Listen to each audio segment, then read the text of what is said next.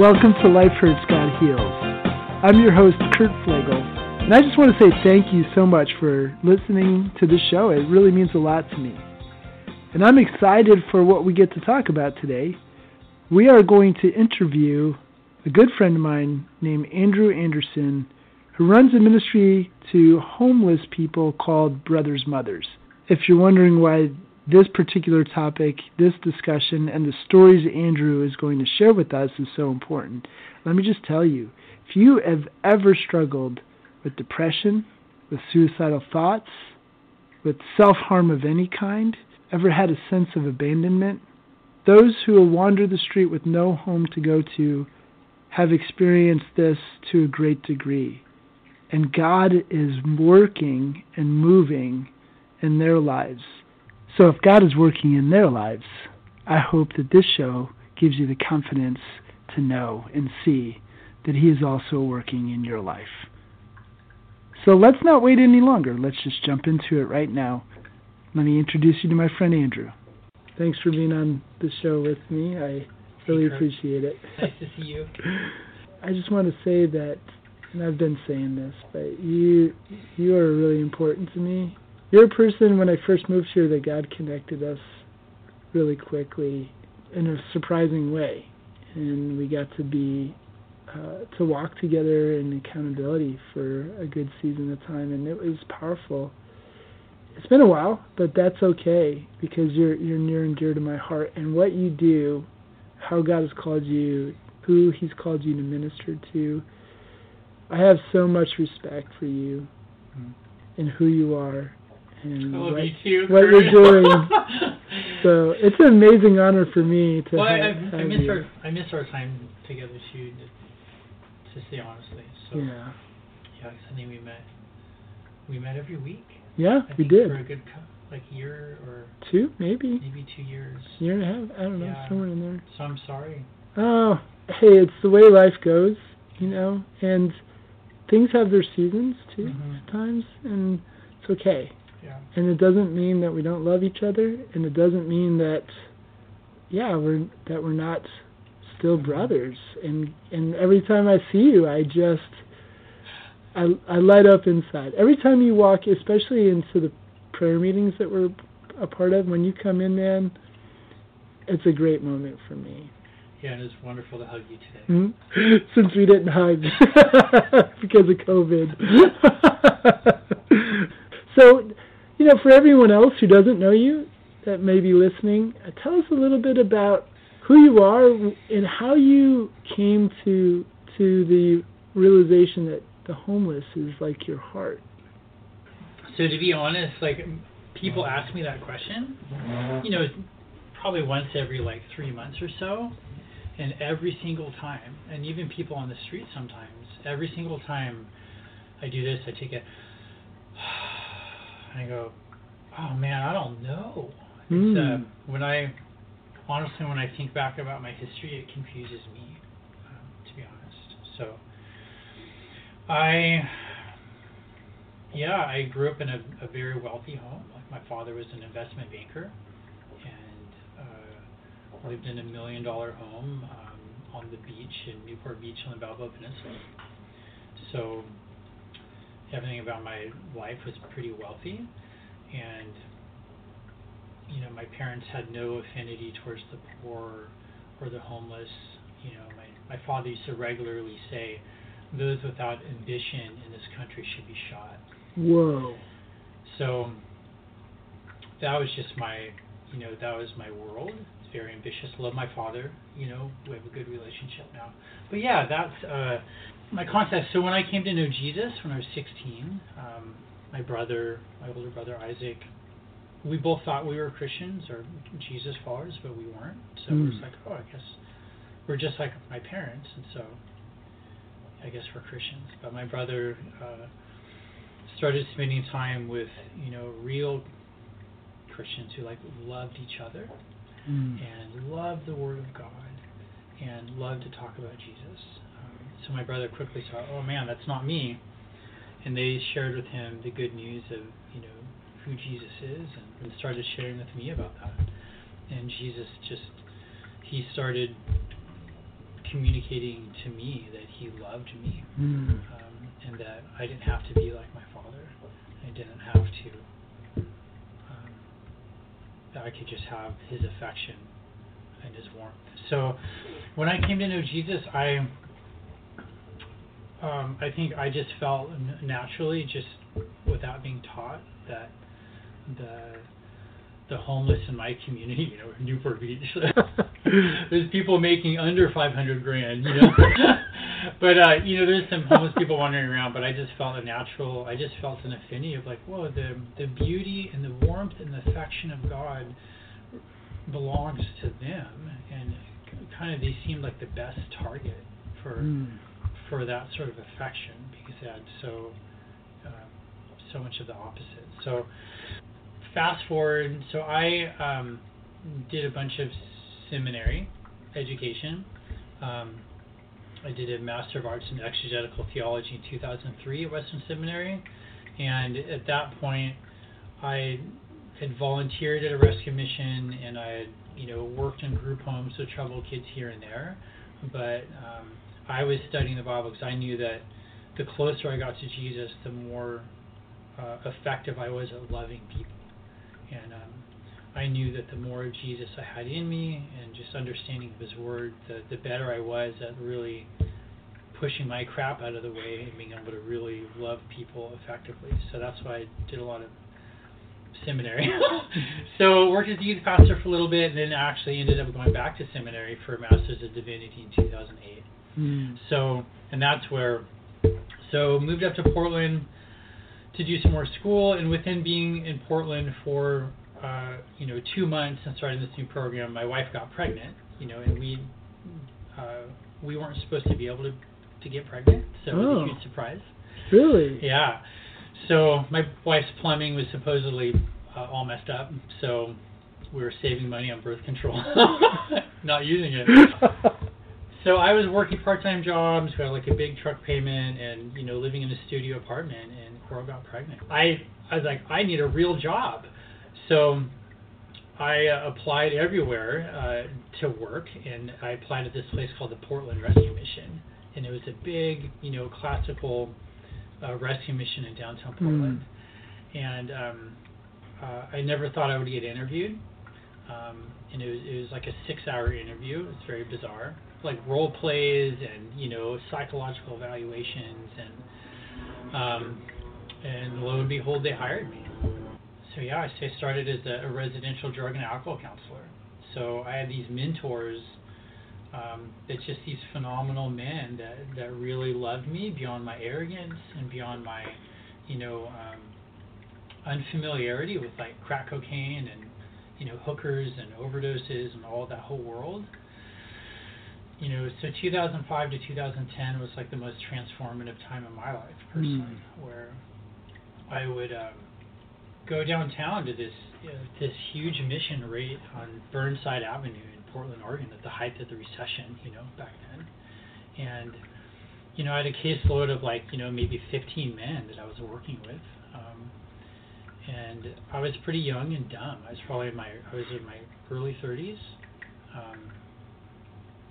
and it was also in the evenings I would help manage the where they would feed up to like 200 people a night, and just working with people on the street to try to help them get their needs met. So in that context, I had a few mentors. So one in particular, his name was Brian Thomas, and he was this short, super buffed African American guy that genuinely just had affection and warmth for everybody. So he was high-powered salesman making like 6 figures. And after his job, after work, he would regularly come. This is before he worked at the mission. He would regularly come downtown and sing and share the gospel and love people in front of the mission, in his suit and his tie, because he grew up in Portland, and the crack cocaine was a huge scourge in downtown Portland, also heroin.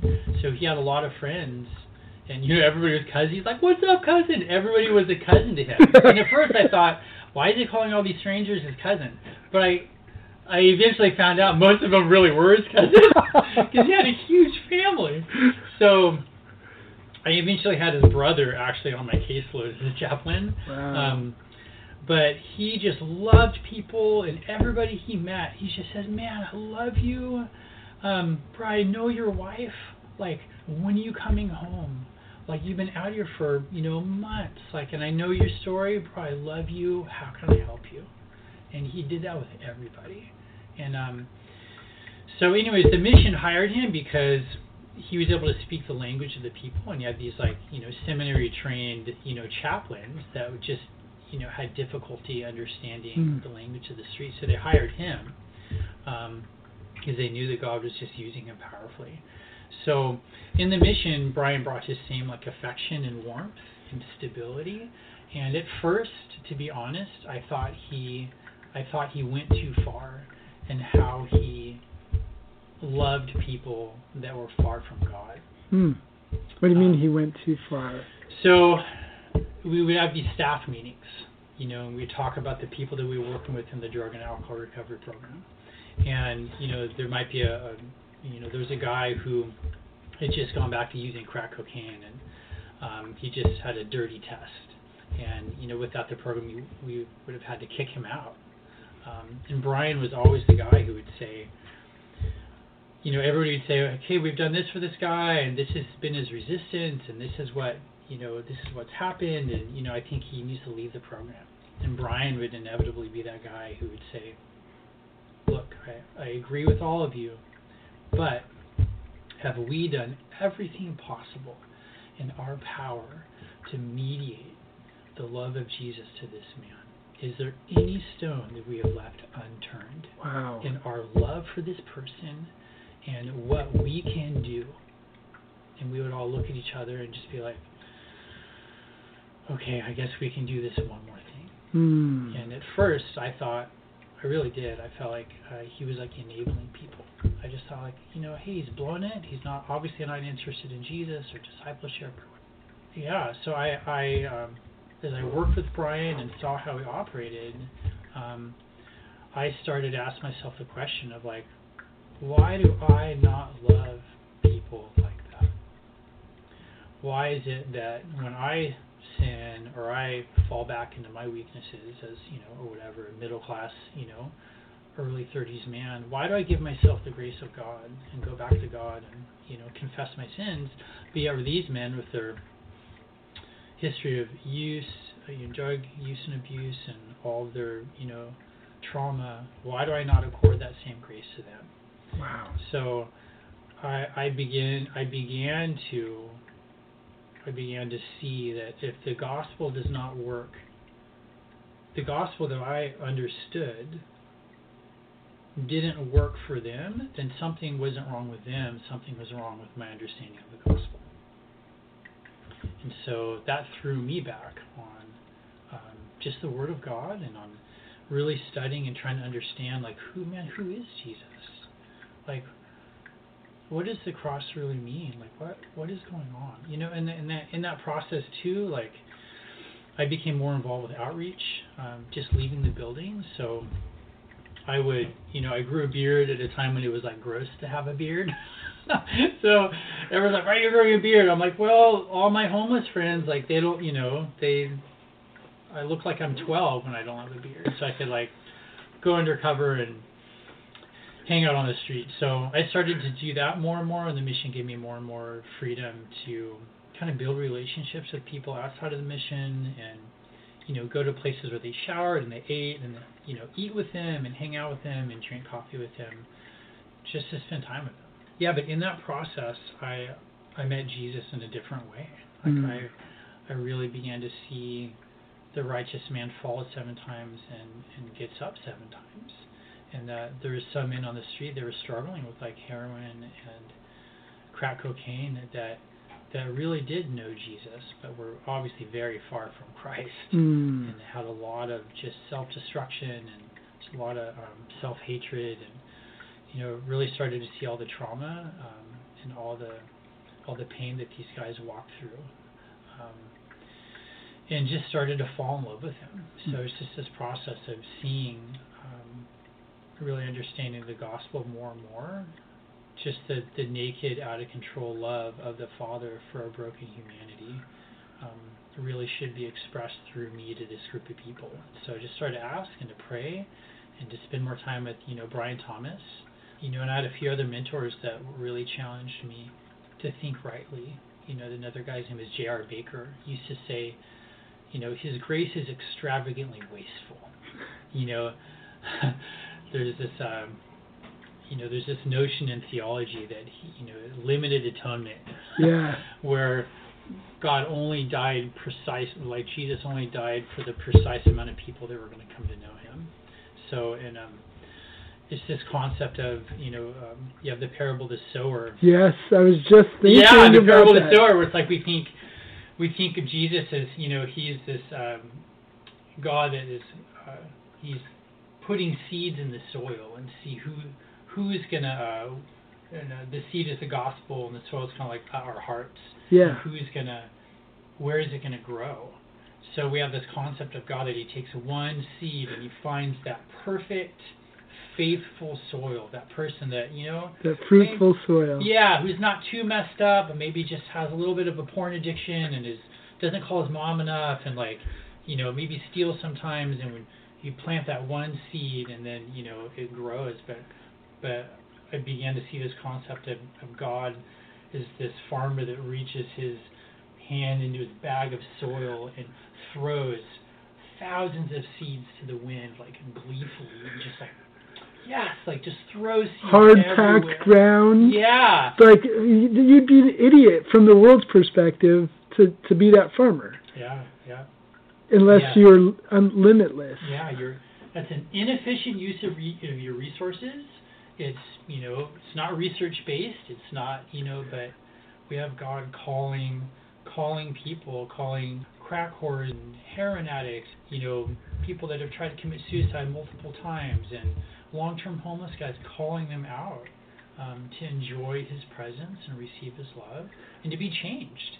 Not just to hey, you're homeless and an addict, so God loves you, but to call them, say, hey, God has the power to transform you. Not, it doesn't happen overnight. Right. Will you follow Jesus and allow him to reconnect you to your estranged family, to allow you to look at $30,000 of back pay and child support and figure out how you're going to do that, or get your license and your Social Security card and start applying for Social Security benefits. Will you allow God to help you walk through this process? What I hear in your story is that you had to do that first. Yeah. You had to be willing to walk that long haul with them and keep throwing those seeds for them to see a picture of the long haul for themselves and God's love for them across the long haul. And also... And then they have to respond. Yeah. Part of that process, too, is that I became a father. Mm. I became a dad of this wiggly, pooping, crying little monkey named Poppy. And we were in a church community that had a really rigid philosophy of parenting. Mm. And so this is a huge part of my journey also, was that all, the people that I was involved with said, well, okay, you have a baby. Now you're, co-sleeping is not God's will. You can't sleep with your baby. And if they're crying, you can't, at night, you can't pick them up because they need to learn that you're in charge and that, they need to sleep through the nights because your sleep's really important. And then this philosophy also was spank for all disobedience.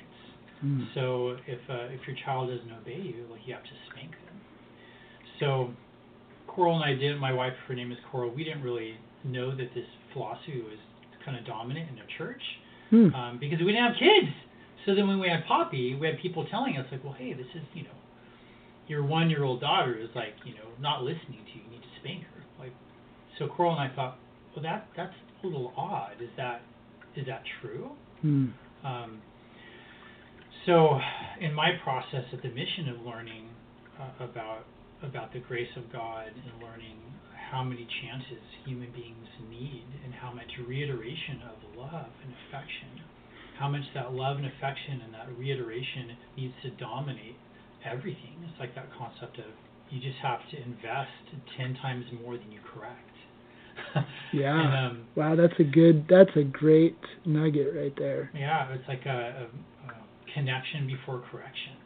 So as I was learning downtown, I was and learned that that the men and women I was working with on the street, they were open to relationship and affection and laughter and connection. And if I showed up with some sort of an agenda, like, hey man, I want this person to like come into the drug and alcohol recovery program at the mission, or I want to help them, I want to be their case manager. If I had some sort of crazy agenda besides just connecting with them first, it all went south to begin with. So, and just realized too at home, like with my daughter, like, my daughter just needed naked, overwhelming oodles of affection and warmth and grace. And we started to see, we ended up having to leave our church community because they took this parenting philosophy, wasn't biblical. It was, it just took the freedom that were offered as parents and it made these rules because they were uncomfortable with how wiggly and poopy and cry children were. So, and I realized I had a lot more power and control in me. I wanted, even though I didn't want to admit it, but my natural inclination was to move towards power and control in parenting, in marriage, and in working with people that were really complicated on the street. So God started to break me. I'm not totally broken of that, but He started to break me of that.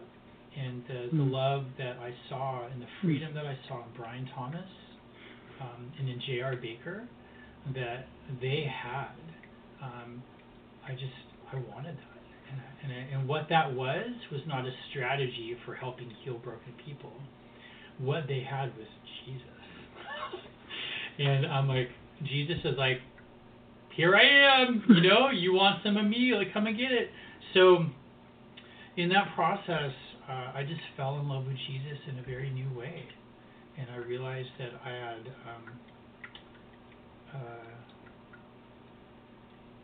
I just fell in love with Him. And that love that I received from my Father, I was able to start giving to people that were on the street. And it was,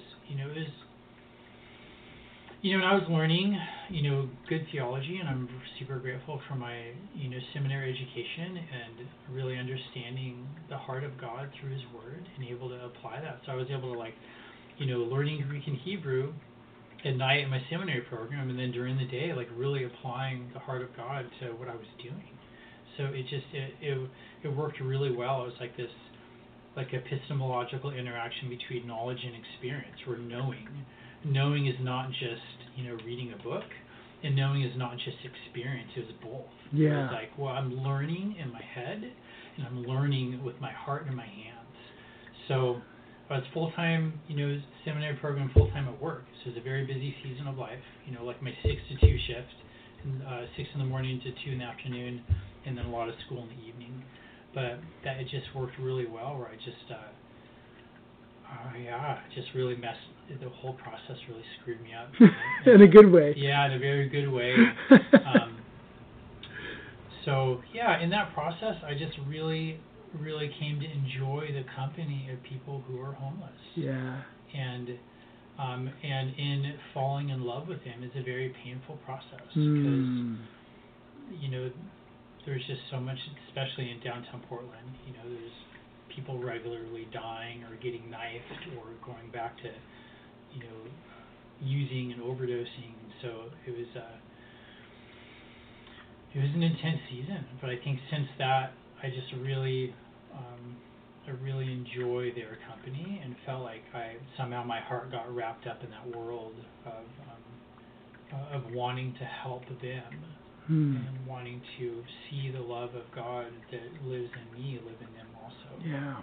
So that's great. Homelessness is not one pool. Right. It's actually 12 different streams coming into a pool that these waters mix together. It's not one stream, I guess, feeding the pool. It's 12.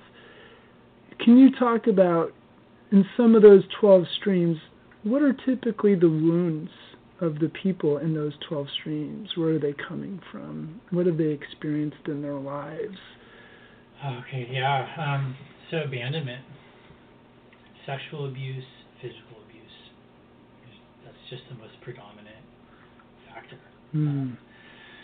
So maybe parents, one or both parents, or close people dying when they're really young, or drug and alcohol abuse in their core family, which just that just feeds sexual and physical abuse and abandonment. So yeah, those sorts of wounds just are really deep and are really damaging. It doesn't mean that healing is not possible, but it's a whole different.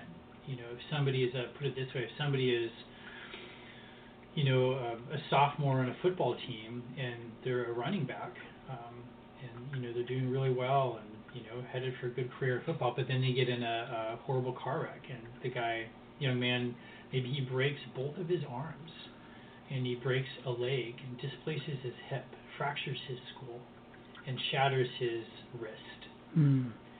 So, and then that kid, as he's recovering in the hospital, he asks the doctor, when can I play football again? For somebody who has experienced massive, trauma on that level, like a physical, sexual abuse, abandonment, and then all the responses that person does also. Yeah, the emotional. Yeah, getting involved with drug and alcohol use and abuse, and then it's just this perpetual ball that just rolls down that hill. And it doesn't mean that everybody's a victim. We're all a combination of perpetrators and victims. Like, we all have sin, and we've all had things done to us. But like that young man, in the recovering in his bed, like, he's never going to walk the same again. Right. So healing is totally possible, but it's going to be in a way where he's going to carry a limp.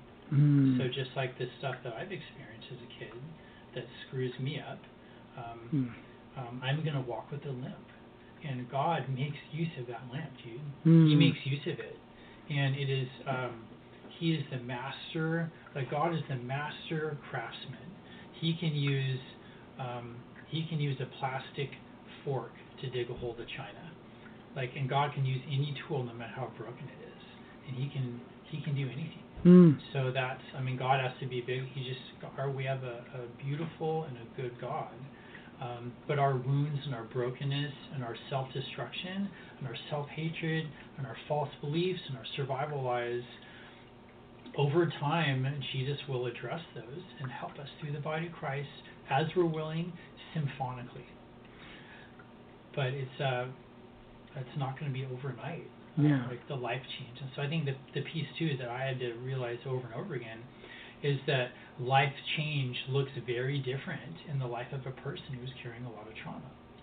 It doesn't mean that they have to keep, sleeping with their girlfriend because they've had a lot of trauma, or they have to keep, engaging in drug and alcohol abuse because they've had a lot of trauma. God still calls people to repent, and He calls, these to leave these areas of, those are just two examples.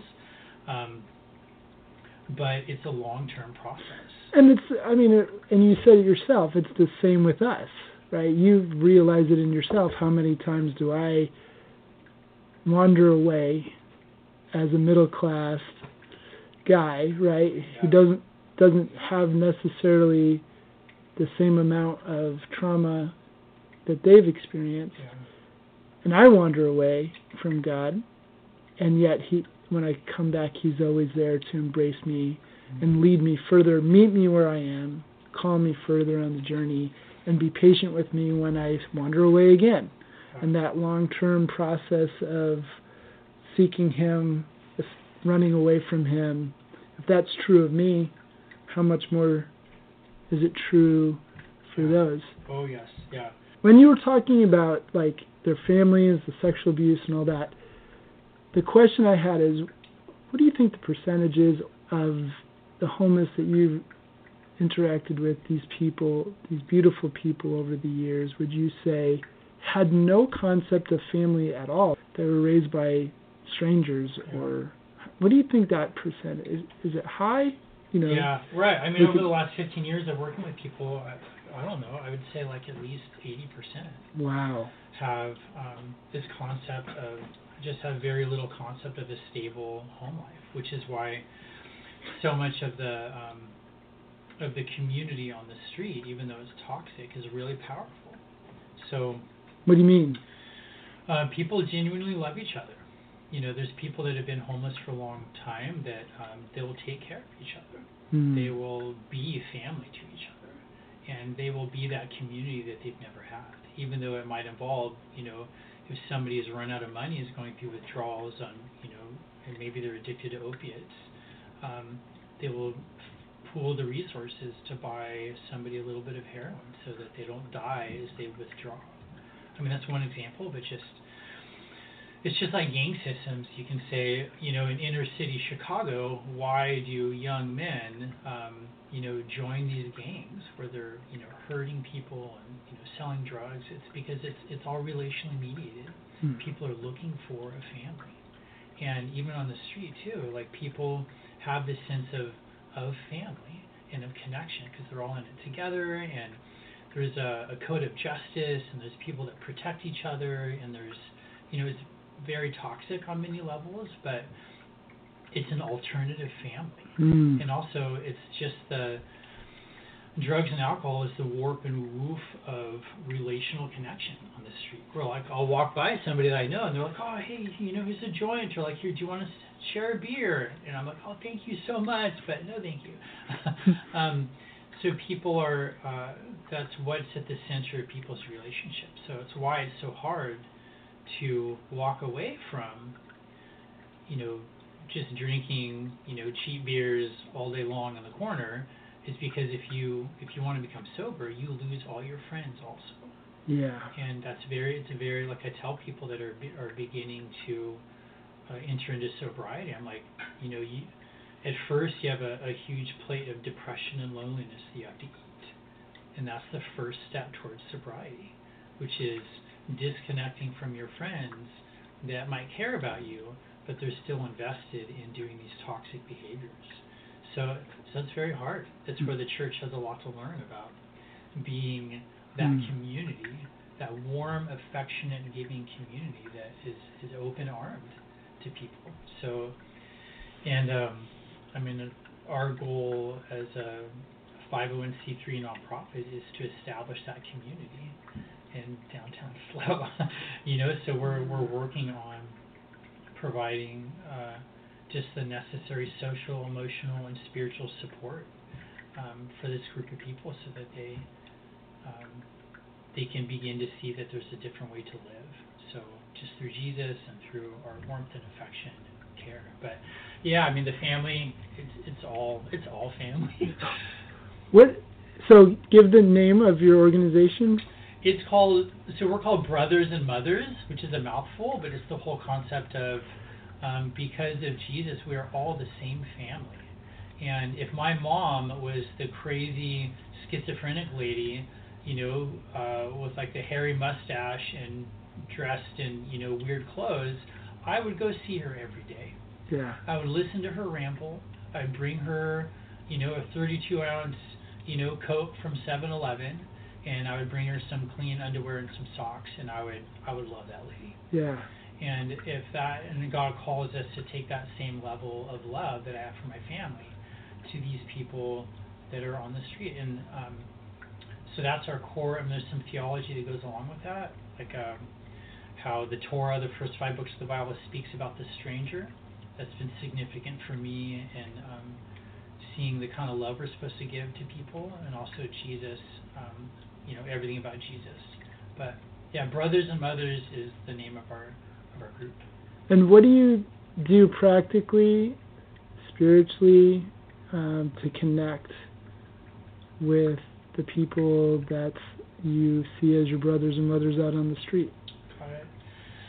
Yeah, so we have I'll say 5 different outreaches at this point. So we have a wonderful partnership with the local shelter at 40 Prado, and every Friday night we set up a huge table with coffee, with organic, high-end coffee, and with hot chocolate.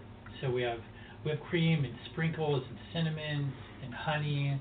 We have a big, wooden box that says Jesus Coffee, and we have like music playing. We have Bibles and other things we give away.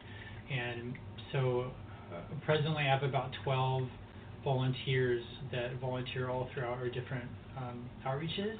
But yeah, on Friday night we're basically the hospitality team, and we're not behind a counter. We're not serving food and just passing out food, which is great. But we're face to face with people. We're praying with people regularly. We have a little basket for prayer requests that people share what they need. And I've known people because I've worked for Transitions Mental Health Association and CAPSLO for the last 10 years in this county. So I know I've worked for 5 different programs. I have a lot of connection with people on the street. So everybody's my cousin. Oh, what's up, bro? And there's people that I haven't seen in years that I get to keep connecting with because a lot of people cycle in and out. What do you mean? Somebody might become homeless for maybe a month, then they get a job, and then they move out, or they move to Texas with their aunt for a couple months, for a year, then they'll come back and become homeless again. And is that one of those streams that you were talking about, kind of? Yeah, there's like situational homelessness where people will kind of drop into homelessness for a short period of time, and then they'll leave and never be back. And there's some people that go in and out of homelessness constantly, kind of up and down and up and down. There's some people that are always homeless. So there's different, that's a different type of person in this pool of homelessness. So Jesus Coffee, our Friday night outreach, that's one of them. And then we have a men's group, like a men's support group that meets twice a month. So serve people donuts, and we have a Bible study where we pray for each other. We'll do some worship. I'm kind of calling people into more of a discipleship connection with Jesus and with us. So one of my volunteers, John Knox, who's a big mentor. John. So yeah, I know he's John. amazing. So John leads that Bible study, and I just love being taught the Word of God by him.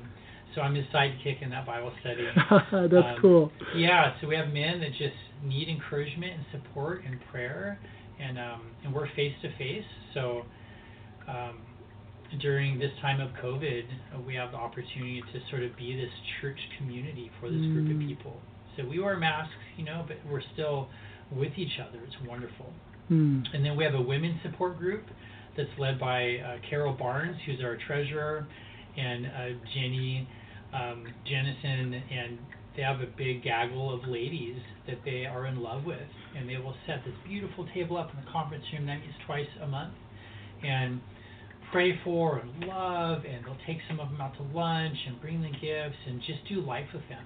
So it's their church community where they're loving each other. Wow. So Carol and Jenny are just they're my moms in Christ. All my volunteers are just way godlier than I will ever be, and it's just been wonderful to spend time with them. So that's 3, and then on Thursdays I have a few people that have been helping me, but we'll serve Costco hot dogs, and we'll have coffee. We'll meet at Emerson Park, and sometimes we'll do a Bible study. It's a different environment because it's not at the shelter. It's just kind of out in the open. So sometimes there will be room to do a little bit of a Bible study. Sometimes it's just spending time with people. Nice.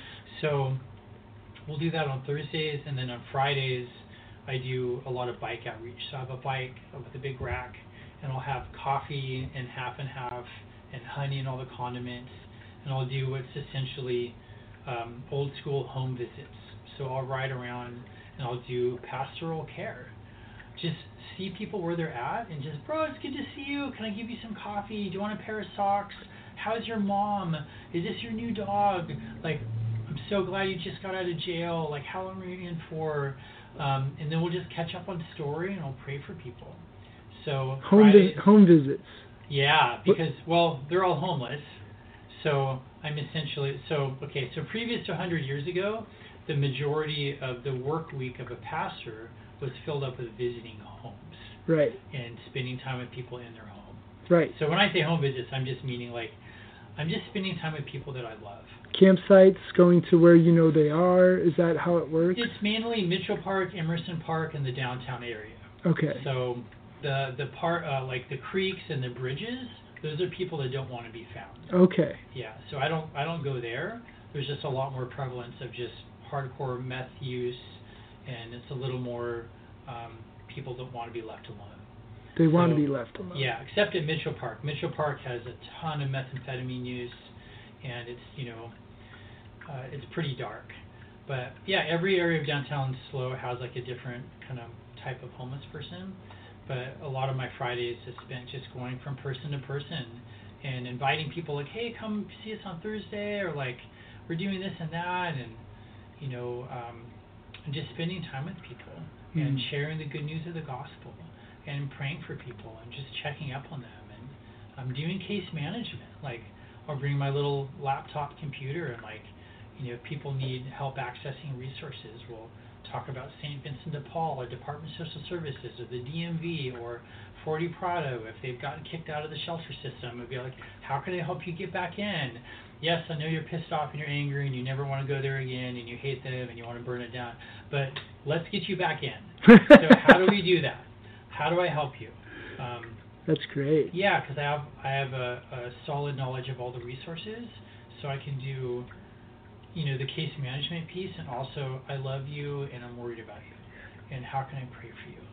Speaking of how can I pray for you, what are some stories of God moving to heal and love and heal these people who are the most wounded, that I think will be helpful for us who also have wounds?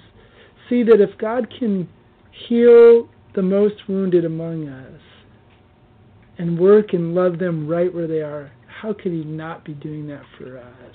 Yeah. So I think we're story-formed people. Yep. Like all of Scripture is God's story of ministering and relating to human beings where they're at, and which encourages us and leads us to relate to him for ourselves and see ourselves. So what are some stories that could help us see ourselves and God ministering to them and healing them and strengthening them?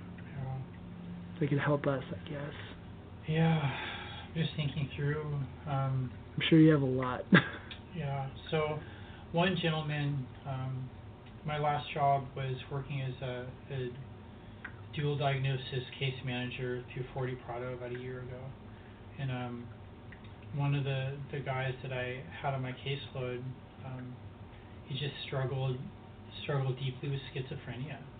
He's a really sweet guy, but and he's a guy that doesn't really care about what people think about him and can't really be pressured to, just doesn't care, but has the voices in his head are really loud, and has been in and out of mental institutions here and there.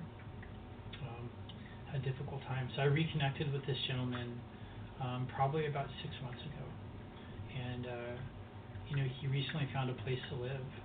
Yeah, I just saw him downtown, and we just reconnected and started talking and sharing life regularly.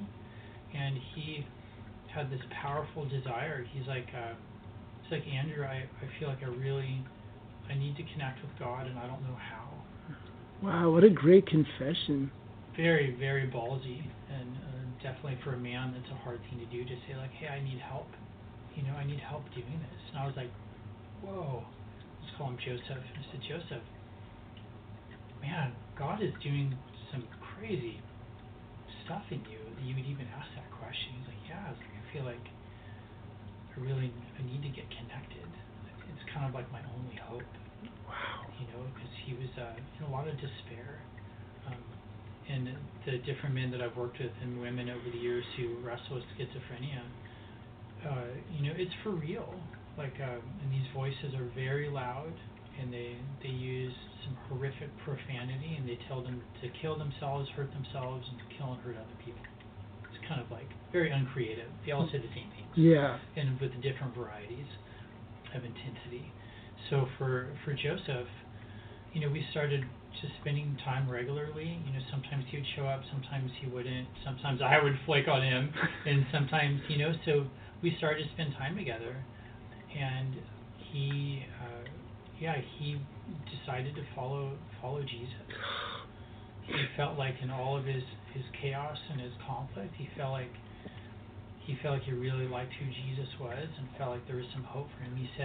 He kept saying, I want to fight using his weapons, because he wants to fight these voices in his head, not on his own anymore. He was losing the battle. Like he said in the past, he was like on the edge of total insanity. And he said it scared him, and he said it wanted to fight with like God's weapons. And he knew that there was hope for him in his brain, in his life, in Jesus. So, wow, that's amazing. Yeah, man. it is. It just has been such a privilege to get to know him. So, and he had this desperate desire to get baptized. It's really crazy. He's just like, Andrew, I really want to get baptized. And I said, Joseph, why? Like, where is this coming from for you? And so we met about 4 times. I took him through, obsessive. I took him through the 15 passages on baptism. And he ate it up. And basically, the Spirit of God had convinced him. So when I read him these passages, he's like, yes. He's like, that's why I want to get baptized. I'm a new person. He's like, my old life is gone, and I want to live this new life with Jesus. He died and rose again from the dead for me, and he's my Savior, and I want to show the world that I'm a new person. I'm like, okay, that's like what the Bible says. So it was awesome to see the Spirit of God teaching this guy. So, we met 4 times. I'm like, all right, bro, you're ready to get dunked. So I baptized him 2 weeks ago. Wow. In the ocean of Morro Bay, in front of a lot of our crew. And he's joining us my family, for Thanksgiving tomorrow. I just hear in that the power of God greater than mental illness. So God is grabbing people as they're falling over this cliff of suicide and self-hatred. And he's grabbing people that want to reach out and take his hand.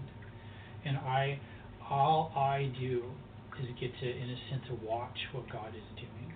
And I know that's a caricature sometimes, but I got to tell you, that God is at work, and He's calling people out of this darkness, because it is so dark. And there are people that are attracted to the light. So yeah, as I spend time with people that are deep into abuse and addiction and mental illness, and loving these guys, God will bring people to our team and to myself that God is at work in. And so yeah, the same thing. If He can reach my brother, Joseph, then He can transform a heart that is in love with gossip and materialism and sexuality. He can transform us and give us a new love that puts Jesus and His love first above everything. So it's been wonderful to see Joseph and him, and symphonically he's going to go up and down as he tries to walk with Jesus in his context. He has a place to live now, which is fabulous. Wow, yeah. So, but it's very symphonic, like up and down. You've said that word like about 4 times, symphonic. Oh yes. So would you define that just I'm tracking with you? Yeah. Okay. So I said that word in the context. If you read the book of Isaiah, it's very symphonic. It'll be like talk about the beauty of the kingdom of God. Like God is going to come back and restore everything. It's going to be the Lion and the Lamb. And then the next verse is like, and there's no hope, and it's all bloodshed and destruction. And you're like, oh, okay, whiplash. Like writer of Isaiah, like it'll go back and forth. So a symphony. You'll have refrains where you'll have the tone will be pretty low and pretty somber, and then you'll have an explosion of noise and horns, and then it'll go back down. Climactics. Crescendos. So peaks and valleys, peaks and valleys, peaks and valleys. Okay. So the peaks and valleys with people who are coming out of homelessness are a lot more extreme than us socioeconomic upper middle classers. Not always. Those distinctions don't always fit, but I've come to expect and just love the peaks and valleys and see them as necessary. So that when somebody goes back to using or, goes back to their, gay or heterosexual lover and it says, I'm not a Christian and I don't want to walk with Jesus and I'm just going to do meth and kill myself, and be like, oh, bro, I love you. Like, hey, let's go get coffee. And just realizing God is at work, and people really don't have the concept of a God that is in love with Him and is ready for them to repent and doesn't co-sign to their self-destruction or their sin, but as a truckload of warmth and affection for them the moment they're ready to turn themselves toward Christ, even in a small way. So his love is there for them in the peaks and valleys. Absolutely. Just like, and I need that. Yes, I do too. Yes. That's what I need. And so as I'm with them, I'm constantly reaffirming what the Word of God says about life, that like I don't need more graduate education to feel successful, or I don't need more money in my bank account, or I don't need my body to look like this, or I don't need to have X, Y, and Z, or to have that. I love old Volkswagens and surfing. I don't need to be the best mechanic or have that 21 window bus and get barreled at the canyon and have all the locals sweat me and think I'm awesome. Yeah, I have a God that loves me and has laid down his life for me. And with that foundation, I can do anything. Wow. So, and I can offer that same love of like, with that foundation and that affection, anything's possible. Sounds a lot like hope. It is. Hope not just as a intangible, cross your fingers, wishing kind of thing, but hope in a very powerful, practical expression. Absolutely. Being seen, as in Joseph's story, being seen right before your eyes. Yeah, and it's justice. Every last drop of my perversity and my evil and my self-destruction, he has paid for it. He knows it deeper than I do. He knows it well, and he is not afraid of it, and he's paid for it at the cross. Mm. And so, and he and to a new life. Yeah. Resurrection. Yep. And so, and not only do I get mercy, not getting what I deserve, which is the wrath of God, he also gives me grace, which is undeserved affection and warmth. And power. And power, yes. And power to overcome all this garbage. But I get all of it immediately just because of Jesus. Yeah. And so that power is at work and in everybody. So it is hope. Yeah. To wrap this up, what I would ask is I'm inspired. I'm filled with hope. So am I. And I would say people probably listening to this are going to be as well. And usually what I found is when hope comes in, then we want to act. We want to respond. And so there may be people who are listening to this who want to respond and be a part of this and partner. And who aren't local. Some maybe are, but who aren't local. So how can people partner with Brothers and Mothers? Yeah, we sometimes call ourselves like the Bromo Collective. I love that. Yeah, we have multiple people from different churches, so we're like a collective of people just bent on loving the homeless. Yeah. So there's 3 different ways you can get involved. Like number 1 is praying, and number 2 is volunteering, another one is just partnering with us financially. So I love our volunteer team, and it's super important to me to invest, to train, and to educate. So everybody who volunteers with us, it's not like, okay, cool, here, you stand here and love that homeless guy, good luck. So there's a lot of education that goes along with it because it's a different people group, and I understand that it can be complicated and challenging. So my goal with our volunteer team is to partner with them for their own growth as they meet Jesus in a new way. So yeah, volunteering, and then we have a group of about 60 people that pray for us on a regular basis, and I'll send out updates, once to twice a month of just stories and pictures and, videos, just to let everybody know what I'm experiencing and what God is doing with some theology and some kind of social justice investigations also. So, and then partnering financially, definitely. So we're a 501c3 crowd-funded nonprofit. So all of our activities is, are funded by people that love what God is doing in our midst and want to be a part of that. So, the way you can do that, number 1, I'll just say my phone number. So my phone number, 805-903-2510. Okay. So yeah, it's my number. You can call me and we can chat about it, or you can email me. So our email is bromo4slow@gmail.com. So BROMO, the number 4, and SLO @gmail.com. So if people are interested, I can put them on a prayer list, and I can send them our website address. And that's where they can give through as well. Yeah, and they can give, if they want to give, I can send them the address for our website, so we can give online, and we have a lot of kind of stories in our history on our website also. That's awesome, man. This has been amazing, and I really appreciate you coming and just being vulnerable to share your struggles and the things that you're experiencing with us, because it does change things. It does give, it gives hope, and I sense power in this. So speaking of power, would you mind praying for those who could be listening to this who identify with the pain and the wounds that you've talked about?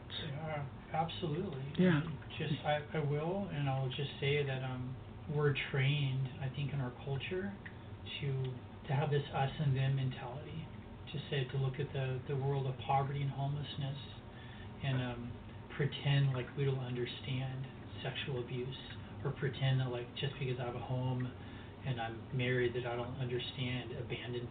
Yeah. Or I don't understand self-hatred, or we're too ashamed to say, I sometimes think about suicide. Yeah, mental illness. Yeah, mental illness, like all these pieces of like, waking up at 3 a.m. and feeling hopeless and meaningless. And so we have a long way to go as the Christian church to acknowledge how messed up we are. Yeah, so I'm constantly coming face to face with that on our volunteers, and just to be able to say, Jesus already knows every piece of who we are, and He is in love with us, and He understands our waverings, and calls us to walk with Him closely. So, and that's where we're going to find healing, is through His presence and through His body. All these things. So that's so awesome. Yeah. Jesus, thank you, Lord, thank you for the cross that is this incredible invitation. Lord, that I am married with the lowest and the highest forms, socioeconomic classes on our planet. Lord, we are all the same in that we are desperately in need of you, Lord. That we are lost, orphan children trying to figure out life and trying to move forward and not knowing how many times. Father, thank you for your out-of-control warmth and affection, Lord, where you say about God being rich in mercy because of His great love with which He loved us, made us alive together with Christ.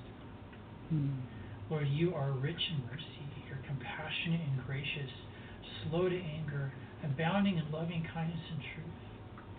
Lord, you know our frame, that we're just us, and like a father is compassionate on his children, so the Lord is compassionate on those who fear Him. Lord, we need you.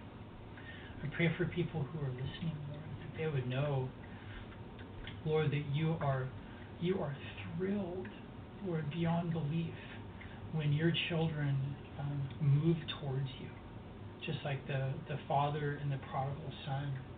He didn't wait around to see whether his son's repentance was legitimate. He ran full force towards his boy because he was so happy to see him. Father, please clean us from our theology that says that you are ashamed of us, Lord, and that you want us to go away and work hard to clean ourselves up and then to come back. Lord, I love you, Lord, and I pray that you would meet everybody who's listening, including myself. Yes. Lord, we need you, Lord. So thank you for the opportunity just to talk about your beauty and your affection, Lord. And I pray for everybody who's listening that you would meet them deeply, knowing that out of your love you lay down your life for everybody. And you have a pretty powerful invitation to do life in relationship with them. Thank you, Lord, in Jesus' name. Amen. Amen. Thank you, Andrew. Oh, thank you, Kurt. This has been a real privilege and a pleasure. And a good excuse just to hang out. Yeah, yes. Not that we need it, but... You need it. And maybe we'll get an update in the future. We'll get to hang out again and do this again and hear more stories, because that one story was powerful. Yeah. So, maybe. Yep, let me know. Yeah, that'd be great. Take care.